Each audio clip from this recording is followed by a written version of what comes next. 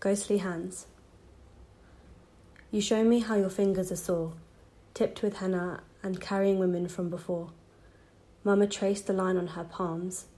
In the folds of her skin there was a woman with silk sitting over her shoulder, trailing behind on the floor. She was rich, Mama said, about the woman who had captured our attention. With gold? I asked.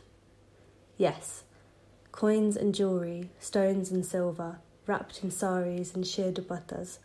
She was rich with men too, rolled them in her hand to see how they felt and then dropped them onto cement. They'd chase her from behind. Hair soaked with floral oil and long enough to trail with her dupatta. A map to where she had been and where she was going.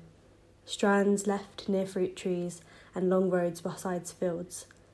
She'd walk wearing anklets that had let others know she's coming. Mothers prepared sons and daughters fried food. But she'd passed through each village. She wasn't interested.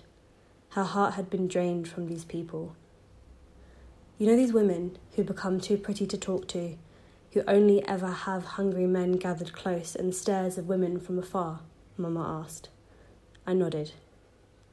The past women have had a hand in how you live, Putri.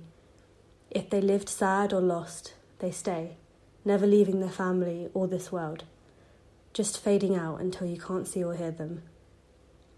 As I listened to Mama, I looked at her hands. I could see the woman with silk on her shoulder now faint and further away, taking Mama's bold orange lines of henna with her. And once again, Mama's hands were bare.